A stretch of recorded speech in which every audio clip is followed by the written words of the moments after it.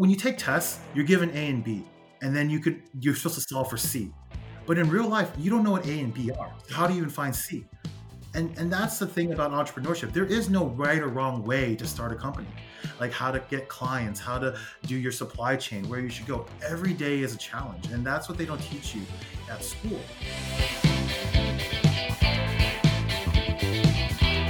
John, thank you so much for joining us today on Demo Day. Thank you, Sean. Look forward to it. Yeah.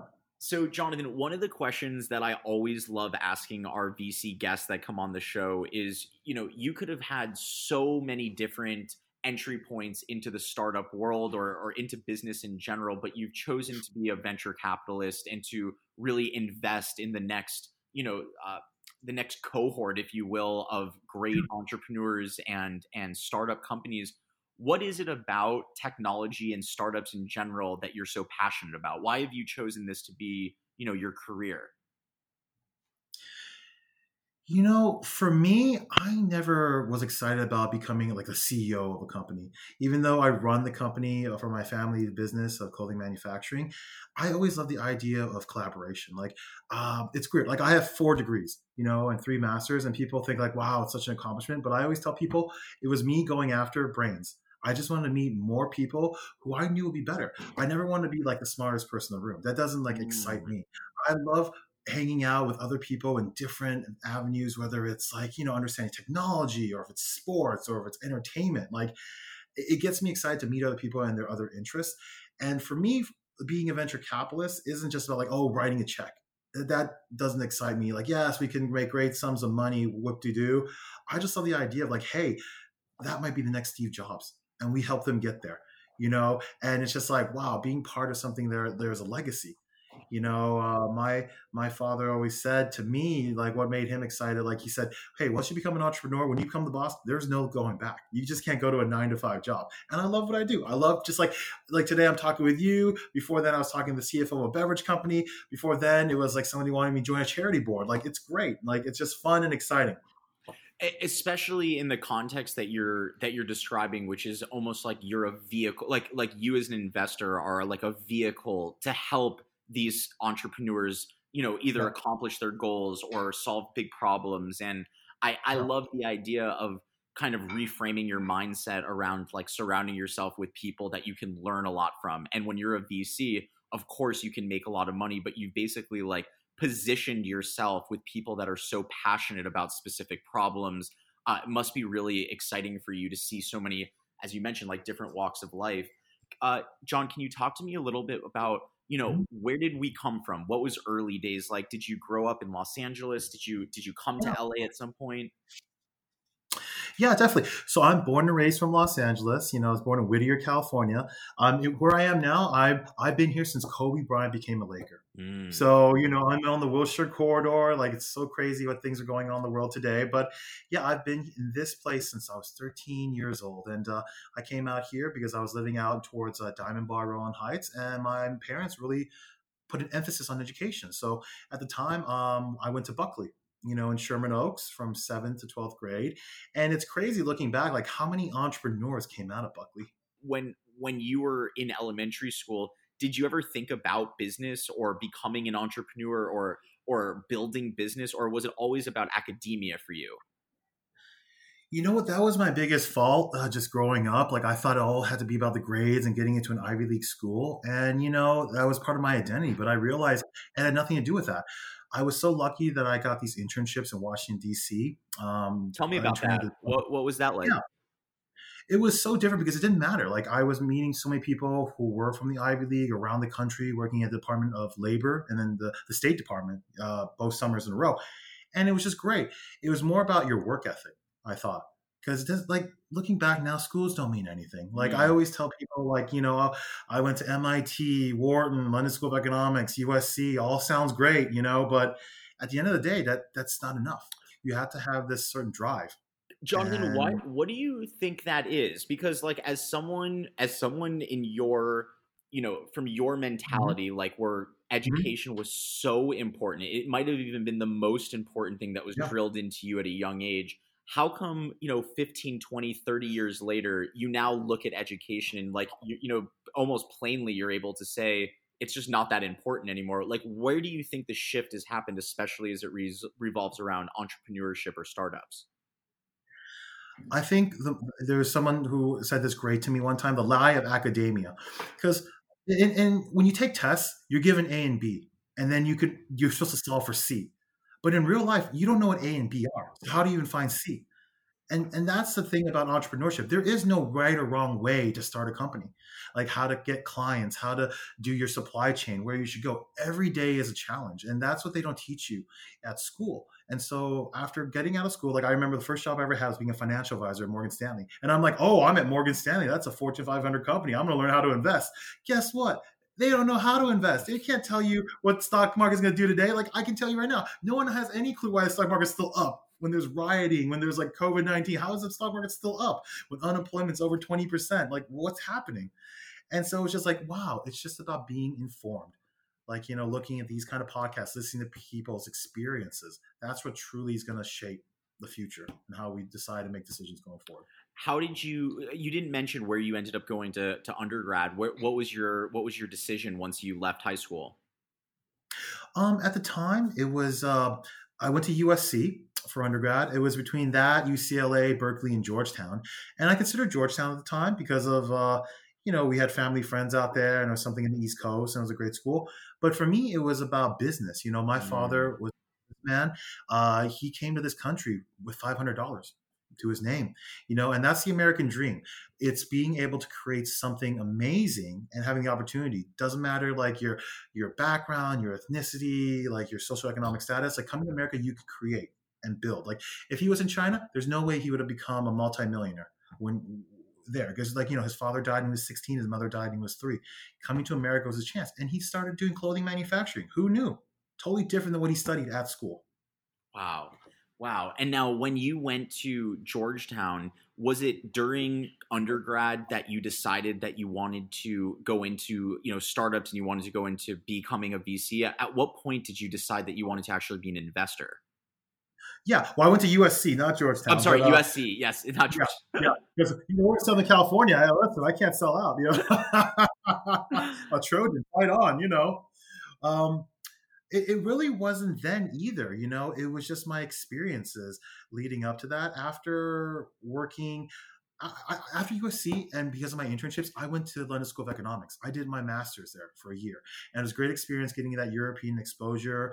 I knew I never was going to work out there, but then so I came back. Luckily, my mom likes to say I got in the tail end of right before the Great Recession hit. I literally was there.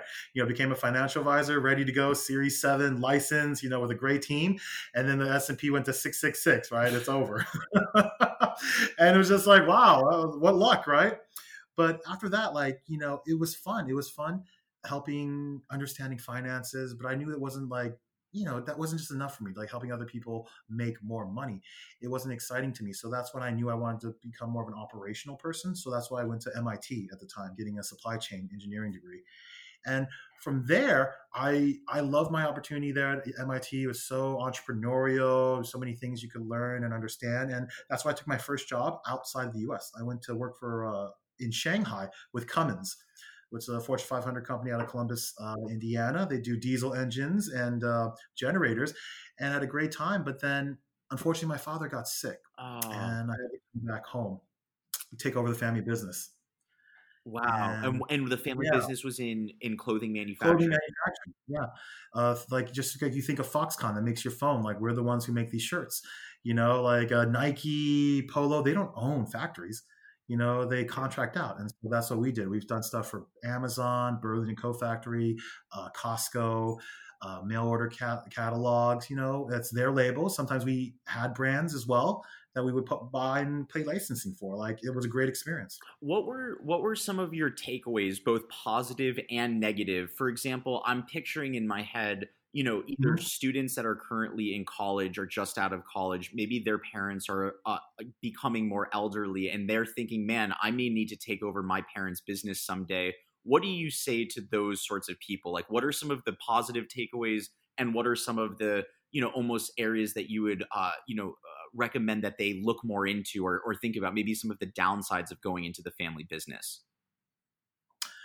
Well, I would say the positives are that you're going to get a real education, you know, and it's not like you can get anything at school. You see, one day, like, you know, like I was working as a project manager at Cummins, and all of a sudden I'm the VP, you know, of Barrage, United Overseas Textile Corporation. But what does that mean? Are there certain roles that I have to fill? Yeah. One day I'm dealing with accountants. One day I'm dealing with logistics and brokers in the warehouse, or, you know, shipping issues, or like with our customers, relations, you know, like it's really just being able to say like, wow, there is no actual role and title, you know, and the hierarchy, the buck stops here. You have to take full control.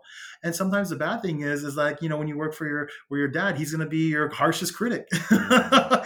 Sometimes when you're in, you know, a corporation, like you're not going to get yelled at like you get yelled at by your mom or dad. You know, I like, can definitely attest to that. Yes. yeah. I tell my business partners, like, you don't scare me, all right? I work for David Hung, all right? All right? He's my own flesh and blood, all right? I mean, you embarrass me in front of all the employees. Like, that's fine, all right? Give me a break. If I could deal with that, I could deal with anything, all right? Yeah, you have thick skin going into this. Yeah. Now, after you got out of MIT and you joined the family business, what was, Yes. you know, what was that experience like for you? Did you love it? Did you hate it? You know, was it more of a duty and loyalty to your family, or did you find that you became passionate about it from just like putting in those hard days?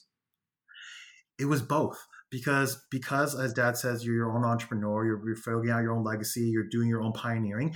At the same time, in 2012, when I came back home to take over the family business in February, I also wanted to know more about Silicon Beach and venture investing. And it afforded me the luxury of being able to spend, like, you know, you had Google has that 80-20 rule, right? Like, Yeah. oh, you spend 80% on Google and 20% on your own thing. I spent 25% of the time like finding what I wanted to do outside of just the family business. And it was investing and early stage startups. I'll never forget, you know, the business partners I have today, I met during that year. And, you know, I've had some great successes. My first investment was a company called uh, Gift, GYFT. And I met Buck Jordan. Now he's at Wavemaker. You know, but at the time it was his own thing, Canyon Creek Capital. And like first meeting we had, he pitched me this idea about mobile gift cards. And I didn't look at the pitch deck. I did everything wrong. I'm like, all right, I'll put 25,000 in. Let's see what happens. Literally, that's what happened. And he's like, really? Like, yeah. And I wired the money the next 2 days. Like, you know, just like, and it was so stupid. But, you know, First Data bought us in 10 months later. The best like deal I've had so far, so quick. Unbelievable. You know? What was it? Do you like when you think back about that particular pitch or that particular meeting? Obviously, like there's some luck that plays into it, but what was it about that meeting that gave you the conviction to invest in? Was it his personality, the market size, the problem, or was it just like you were so excited to get your first deal in that none of that even mattered? Like what was going through your head? It made sense to me that the idea, like sometimes I've made a mistake just basing it on the idea, especially when you're super early in seed. But that was more than a seed deal at the time. Anything for pre-seed and seed, I always focused on the team. But at that time, the idea made sense. This is like, you have to remember, it was before Apple Pay, and everybody was still the gift card at the time is still like 90% of gift cards Physical are physical product, yeah. You have to have the actual card. But then the idea, like, wow, it's on your phone, it's in the cloud. I mean, think this is like, you know, I was at MIT and Dropbox was a big sponsor, and I'm just like, yeah, it makes sense to go cloudless. And people are carrying less and less cash, or they're using their credit. Like, it made sense to me. It's like being almost a futurist and seeing like what people would want to do. Like, I love the idea when you look at Facebook, you know, and like why Facebook died from their IPO in the beginning was that like there was one thing on their S1 report was saying like, we haven't figured out mobile yet. Like, we think of Facebook today as what it is with Instagram and WhatsApp. But at the time of their IPO, they had no idea how to monetize mobile, because at the time we still had to use, you know, the actual laptop itself to log in and do all that. Yeah. And fortunately for them, now it's like over $200 a share because they figured out mobile. Wow. And that was a future way of looking at things. And so it's like, it made sense to me then. And then we got lucky. I mean, we got really lucky. First Data bought us, and I rolled that investment into a company called ChowNow. And fortunately, you know, ChowNow is here. I mean, Chris Webb's doing a great job, and, you know, we're ordering more and more online right now. So hopefully we'll exit out of that one day soon enough. That's incredible. And as you began developing, because I feel like when you see an idea that you really like, part of that comes from your own experience, part of it comes from your own biases, your own lens of the world. But as you mentioned, a lot of it comes with the team itself. When you invest today, what are the qualities or traits that you look for in early stage, pre-seed, seed startups that you really champion in, and believe are core principles of your investing strategy? It's all about, for me, grit and this relentlessness. I mean, you just can't teach that. Like, I mean, like, I think execution, it gets better with time. It's not like you're out of Harvard or Stanford or USC and like you know how to execute. It just takes time to execute, and that's okay because like it takes one team to get from zero to 100,000 revenue, and then another team to get you from 100,000 revenue a year to a million, right? to multiple millions. You got to keep adding to your team. So that I'm not too worried about. But in the beginning stage, it's like who you are. Are you willing to give up, everything you are to this idea? I mean, like, I love people who come to me and it's like, oh yeah, I need funding, but like, I'm still keeping my day job. Well, then like, should I give you all the money or just half of what you're asking? Because you're not 100% in. So why should I take a risk of my capital when you're not even taking a risk? Because you don't have capital, but you have your time. And that's what you're putting into it. How do you test for grit? Is it mostly through just you having the entrepreneur tell you their story and you're just listening for certain points of hardship? Or do you have a specific way in which you try to, because grit is a hard thing to pull out of someone, especially in a virtual meeting, right? In today's society, you're taking as a VC a lot more of these first meetings now on Zoom or on Skype or Google Hangout. How do you pull grit out of someone that you're even when you're hiring someone? Like, how do you get grit? How do you pull that from them? It's how they do tasks. Simple tasks. It's like literally, there's an investment we're looking at for Unicorn right now, and one of my partners has all these other due diligence questions, and this guy could wait, a day or two. But literally, I asked him last night. He got to me back in an hour. And hey, I have more questions. He got to me not the next day or a week later, that day. And so it's like, it gives me confidence saying like, this is a true entrepreneur. He knows what it takes. He's not wasting time because he knows that he needs the money to excel faster. It's not like, oh, let me wait a day. Like those are things you can measure. And especially like, I will take cold calls. I will take cold emails, once in a while and see, because it might be the team, might be the deck that excites me. But I love warm introductions. Like most of the deals that we've done through Unicorn have been through people that I trust through my network since I've developed in the angel and VC world since 2012. And when you trust people you work with, just like I trust people I went to Wharton with, or I trust people at MIT with, like it goes a long way. Speed and it gives you, makes it faster. Yeah, it's really interesting you said that. I mean, I love, one of the things I love the most about interviewing real high achievers like yourself is you start to see things that are important to people that maybe you didn't necessarily think in your own head were that important. Like for example, when we, let's say we're pitching a company and we give it like a day to get back to them or 2 days to get back to them, it's not because we don't want that deal or we don't want to make that money, but I can understand in hearing it from you that, you need to be fast and you need to be on it, because the flip side to that is, an investor like yourself might be seeing that and say, oh, they don't have the grit. They don't understand how hard it is to acquire this money. The fact that they're willing to wait a day or a couple of hours or a day and a half, it sounds like it's one of those things. I have a lot of friends that run businesses, even venture-backed businesses, and they'll get an email from their investor and won't get back to them for a day or 2 days or 3 days. Yeah. And I think those are the sorts of things where you're like, I notice those little things. Even if this founder doesn't think it's that important, it's really important to you. Yeah. It's just like when Tom Hanks said his Cecil B. DeMille speech, like being an actor is just showing up, being prepared on time. Like that's half of the success that you're looking for. Success is 50% being ready and being knowledgeable. And the other 50% is just luck and timing. Like I was just reading articles today on Medium. Like, look, Microsoft Zoom, too early when it came out. I mean, you had Edison, right, for Apple before. I mean, like it was iPads are everywhere now.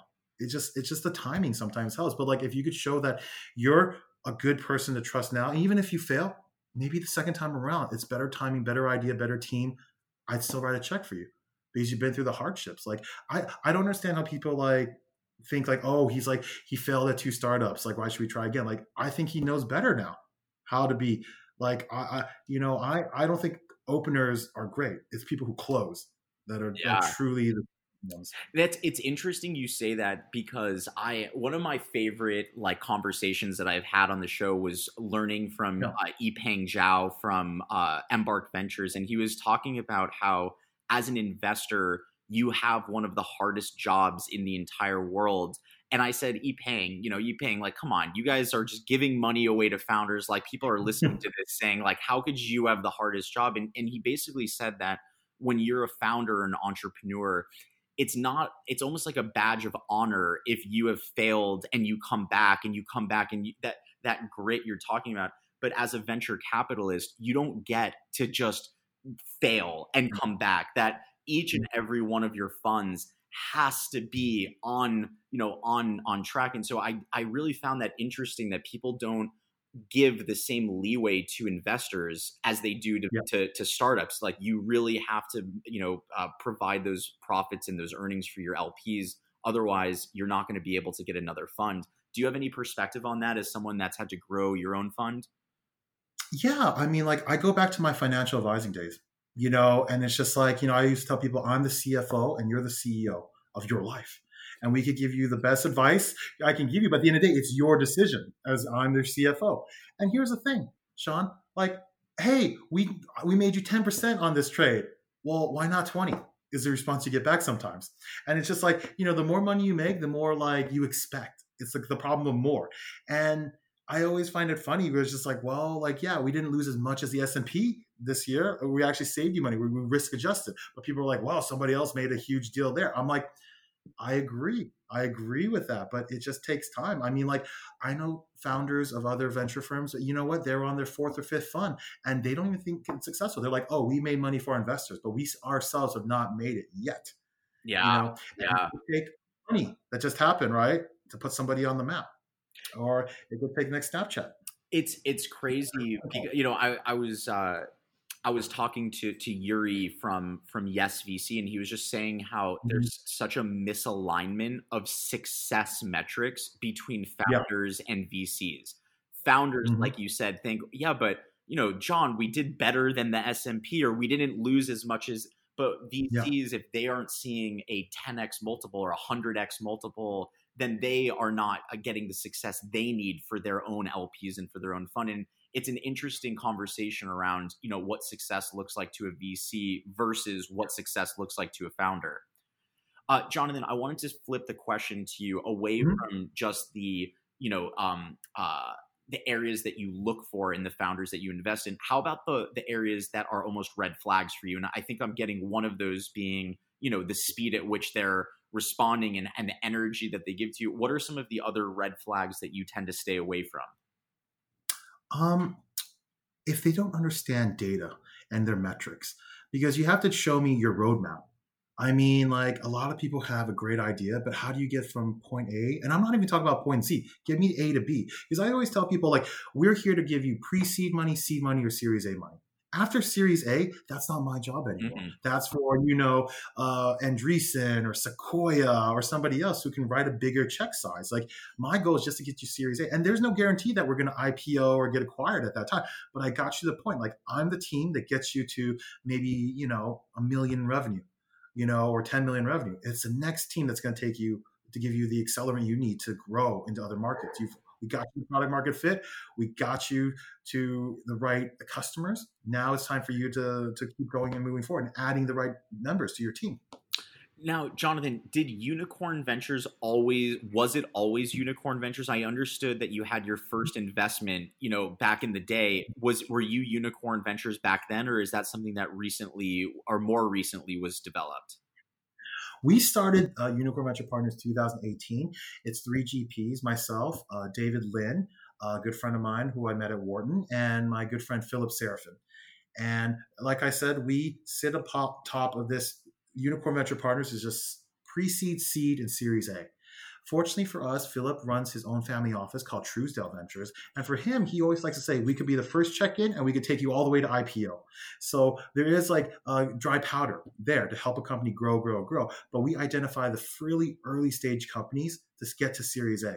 And Right now, before then, I had my own family holding office called J Hart Ventures. I still have that right now, but of course, because I'm running a fund with friends, any great deal, I give it to Unicorn first. If the investment committee passes, okay, I'll still do a deal, here and there. Yeah, because in my heart of hearts, I still feel I'm an angel investor. I never thought like, oh, I'm a general managing partner or a GP now. I always thought I was going to be an LP. Totally, yeah, and just deal with that. I think to your point that you made earlier, it sounds like you love associating yourself with people that you really love to learn from, or ideas that you can get behind. Or it's not just about making the most money; it's also how you can keep learning and keeping around those sorts of people. Yeah. Yeah, that's awesome. And what exactly is Unicorn Ventures like? Like for startups that get investment from Unicorn Ventures, I know that Mhm. sometimes VCs can be very hands-on, sometimes they can be very hands-off. What is the sort of style? What can a startup expect when they take a pre-seed or a seed round check from Unicorn? Because we're not a huge fund, and to be quite honest, we don't have LPs. So literally, like, I'm not getting paid 2%. I'm not paying 20%. Expecting 20% carry. This is our money on the line. So we're going to take active roles as much as you want. Like, I will make you introductions to all the other venture capitalists I know in town to help make sure to justify that I'm not the only crazy one who thinks it's going to work. That there's the other people who put money in too. So that's a plus. And two, for Unicorn, what's different is that we take active roles. We not don't just take a board seat. We will help you look at your business model and say, like, who's the sales process? Because of our vast network of friends and family members, we can help people find, like, oh, well, we've done this before. We've seen like consumer products. We've done a hair coloring company called eSalon, for example, that sold to Henkel last year, and we've done direct to consumer. So we understand that model. We understand the consumer beauty space, what they're looking for, the metrics for someone like a Unilever to come buy you, or a P&G to want to buy you, so that we can give you the solid advice and help you look good enough so that you'll get the next round of funding. So we'll have active roles, and like this week, I'm going to have a call with one of our investments called Elude. See how they're doing. I meing, they're in the travel space industry, which is kind of bad right now. Yeah. But let's see, they just raised their funds right before COVID hit, and they're doing the right things to help drive traffic to the site down the road when things are open up. Have there been any companies, Jonathan, that you have Mhm. admired over the last couple of months? Ones that even from a distance you've thought to yourself, "Wow, I think these guys are doing it well," or gals are doing it well. Anyone kind of rises through your mind as someone that you'd like to talk about? Yeah, I mean, like, I sit on the board of this company called Skin Tea. It's a sparkling collagen drink that sits between like beverage and the beauty space. And they did a great job. Raising good money, having a great board of directors. They're in Erewhon, they're in Sprouts, they're going to start to be in Albertsons starting in June this month. But unfortunately, they ran into some trouble. It was because of cash flow, and no one anticipated what was going to happen with coronavirus. And unfortunately, they had to take a down round. But we helped them raise more money to survive, and they did the right thing for the company. Easy just to give up and just call it a day, or like, hey, we tried. But I give the three founders, especially Basima, the CEO, all the credit in the world to do what was right, to cut their paychecks, to, cut the team, to cut everything, the burn, so that they could survive. And now they've recapitalized, and I think they're in a great position to expand even further and find the opportunity to pay back all the shareholders and then some. It's such a hard position, to be in this environment, with the uncertainties of COVID. And I think that it's sometimes, as an employee or a team, mate that perhaps got let go of a company, it's so hard not to take it personally. But businesses are these vessels. They need the money to be able to operate and to pay, and it's such a tough situation, and that's awesome. When you think about the founder in particular that did what he needed to do, what is it about, I can't remember, is it who wrote the hard things about hard things? I know it was from the Andreessen. Was it Ben Yeah. Horowitz? Yeah. uh Sure, yeah. like what what is the right way to handle, is there a right way to handle these sorts of situations? Like when you as a founder are caught between a rock and a hard place, especially when you're venture backed, Mhm. is there, in your opinion, a right way to handle this sort of situation? I think you just have to be vocal. I mean, a lot of Communication. times, people, yeah, it's all about communicating. Like, I've seen founders who are really great, like sending weekly updates, and all of a sudden you don't hear from them for a year and be like, what happened? Like when times are tough, that's when you really see who's really gritty and who's relentless and who's going to ask for help when you need it. Like I, I mean, like we had one portfolio company. I had no idea she had COVID. She was like, I was like sending her emails and like she didn't say. I mean, like, oh, and thank God she's recovered now, her and her family. But like, I wondered like, what happened to her? Like especially now, like we want to help you figure out, do you have enough cash flow? What's your burn look like? You need to raise more money. And like she just went MIA. And I'm like, listen, I'm not blaming, her. It's just like circumstance. Yeah. But I just think it's funny when people sometimes just like hide. Like that's not a strategy. Mm. Like, hope is not a strategy. You have to get the word out. You have to do whatever is necessary.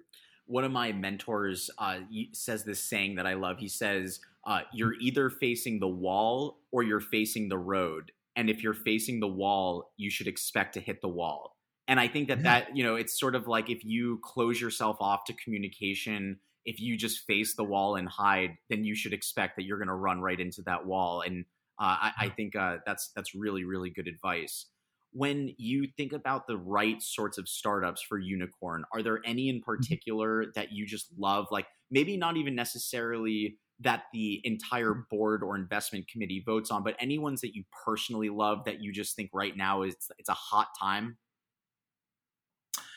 Yeah, definitely. For me, like when we look at investments for Unicorn, we look at two industries, and it's very broad, but it's technology and consumer. Okay. And I actually think, I mean, I could be wrong. I could be wrong because I'm biased in a sense because I'm such a product person, a consumer person, and I've invested in funds like BAM and Halogen, which is all about consumer, tech. Um, I feel like, especially now with where the world is, and we have no idea how business budgets are going to be. I find B2B and enterprise and software plays, I think they're going to be a little slower now. I mean, like you don't have to spend the money on putting in new tech for your company. I mean, obviously there's always going to be new tech available, but I think like at the end of the day, we're in a new world where like I bought Shopify stock. And I'm sure Shopify now is profitable, but before this year, Shopify was not profitable. Instacart wasn't profitable. These are the companies where like we're getting to a sense like direct to consumer is so different in how you advertise. Like, unfortunately for my clothing company, our biggest customer went bankrupt March 9th. And it was like cash flow issues, credit issues, and they were actually a mail order catalog company. They did not have any physical stores. And so it was different customer preferences and consumer tastes have just been different. Like J.C. Penney, Neiman's, Sears, they're never going to be the same. The Gap is never going to order 1 million units of a pant in like 5 colorways. That's impossible. We want something more specific, more detailed to us. And so when I look at consumer plays, it's like, how have you figured out direct consumer? Like I get like, you want to be in Walmart. I mean, people always think like, wow, Amazon, Walmart's still number one in the Fortune 500. They kill Amazon in terms of sales, for retail. Obviously, Amazon is number two, and they have all these other things like AWS helping them out, no question, just like Alibaba and JD and all the, 10 cents of the world. But at the end of the day, like how do you get to your customer is so key. And I think if people have the right way of getting their customers, whether through Facebook or Google AdWords or whatever it is, to get a brand, like that's the new future I see. I totally hear you. I mean, Coefficient Labs is built specifically for that, and I think that Mm-hmm. it's really exciting to see even traditional household names like my wife and I eat this pasta called Banza, where you Mm. normally before COVID you could never order Banza at home. It was just they would send and do all wholesale. And now these sorts of companies are coming totally online, are allowing and enabling customers to order directly from the website. And it is Yeah. really exciting that it's not just the young hungry startups that are thinking about D2C, but now some of these bigger companies. And it is a really exciting time to be here. Any startups right now in the either the Unicorn Ventures portfolio or even your own personal one that you just absolutely are ecstatic about right now, or ones you want to give a shout out to? Let me think of some couple ones. Like, there's one that I love. Right now, we're in negotiations to possibly do an investment and do due diligence, and it's a guy named Mike Jacobs. He's running something called Team Kitchens, and they've got a great deal right now with the Dodgers. They're going to be selling Dodger dogs across LA, and have tied in with that. It's going to be great. It's just like, it's not going to be the same as the stadium cost, but just like being able to have that experience, having that Apple box, that Trust Me Sushi experience. Like, you can't go to the stadium anymore. So like, hey, let me bring the food to you. And the Dodgers have a great marketing partnership with Team Kitchens. And it's not going to be like Cloud Kitchens or Kitchens United, where it's like the WeWork of like restaurants, where you're like, you have like a Langer's Deli here, and then you have like a shawarma, and then you have Chinese food. No, they're partnering up possibly with Applebee's, and it's going to be like, we're going to have 6 to 8 core menu items, and Applebee's is not going to go just start a restaurant in any neighborhood. You're never going to see an Applebee's in Beverly Hills, but maybe that's not the key customer that they're going for. You could order an Applebee's, because it's a kitchen that we bought. That's nearby, that's doing 68 items really great. It's a platform play, and like, you have a beautiful presentation of it. I mean, I love it.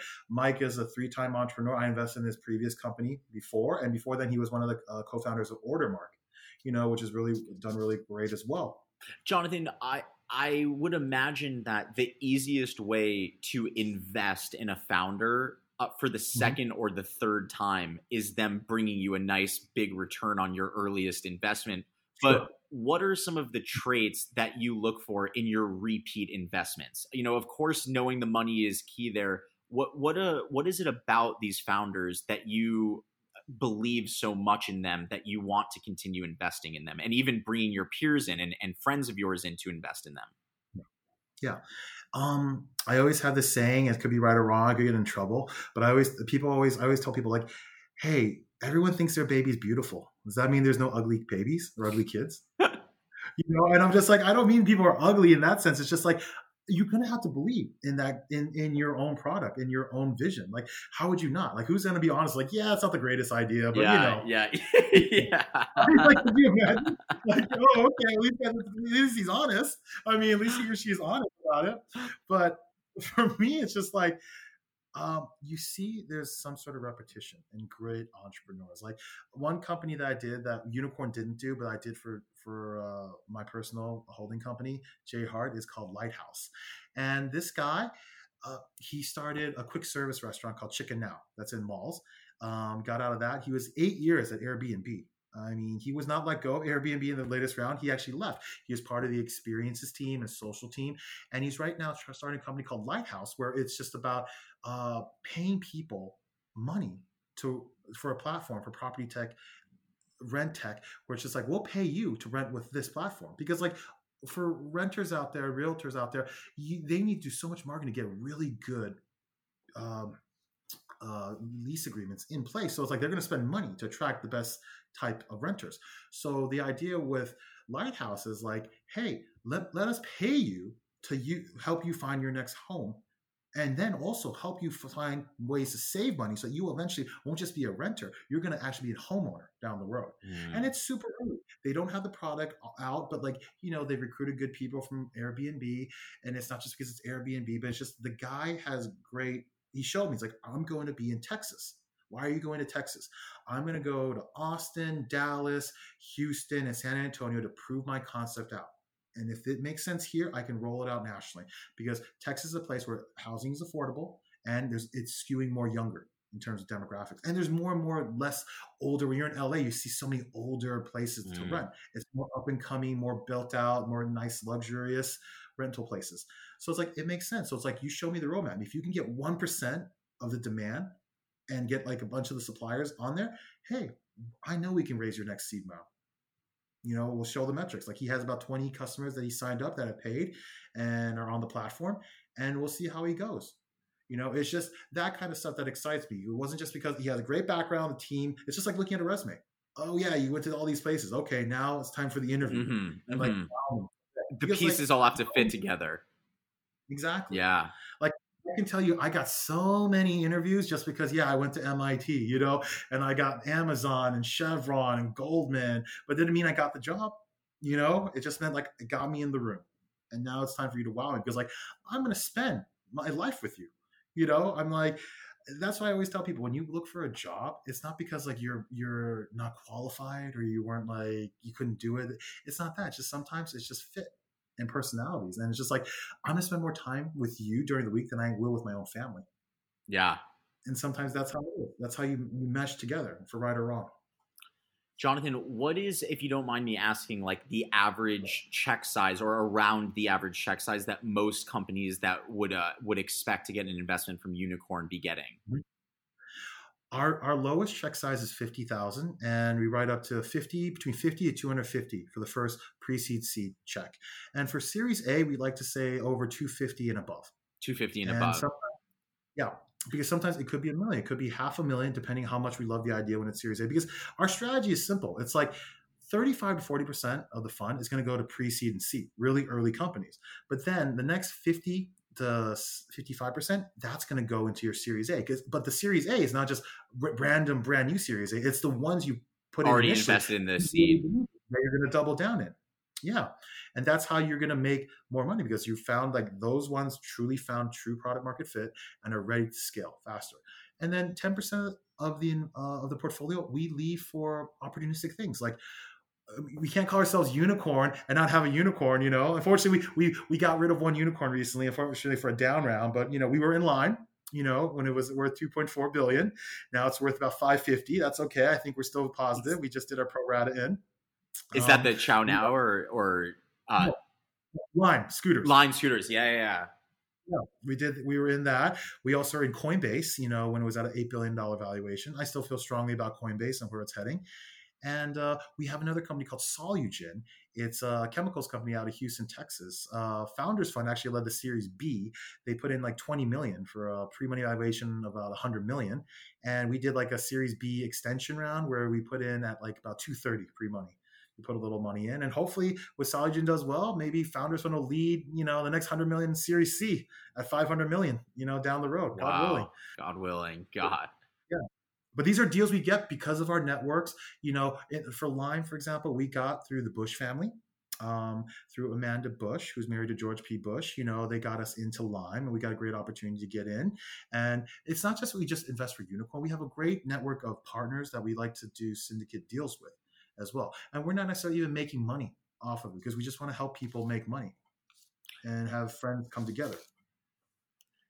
John, that's awesome, man. One of my favorite questions that I love asking our guests, at least during the COVID times, is what is the very first restaurant that you're going to go back to when you're going full steam ahead? Oh, gosh. So many great options, right? I'm trying to think of a really good one. Oh, man. Well, I've been to this one for years. Like, it's as old as me, and it's Chinois on Main Street. Chinois. It's Wolfgang Park. Oh, yeah, I haven't been there. That's right down the street from my apartment. Oh, you gotta go. You gotta go. Chinois. I mean, I know. Okay. Yeah, I've been going since maybe I want to say the third grade. And it's just like it's great. Chinese fusion food that Wolfgang's done. I had like birthday parties there, so that's like up there. It's not necessarily like I could say Pizzeria Mozza or like Providence or all the high end, but just something like that where they know your name, you've been there for years. All right, I love it. Jonathan, this was an amazing episode. I can't wait to send, people that haven't heard of you over to Unicorn. Where's the best place for people to, catch up with you, email you, connect with you on the socials? Where should I send people that are listening? Yeah, so please go to our website, unicornvp.com. We got really lucky. We got a .com, not .co, not VC, not, ventures, Hey, that's sold us on getting the name.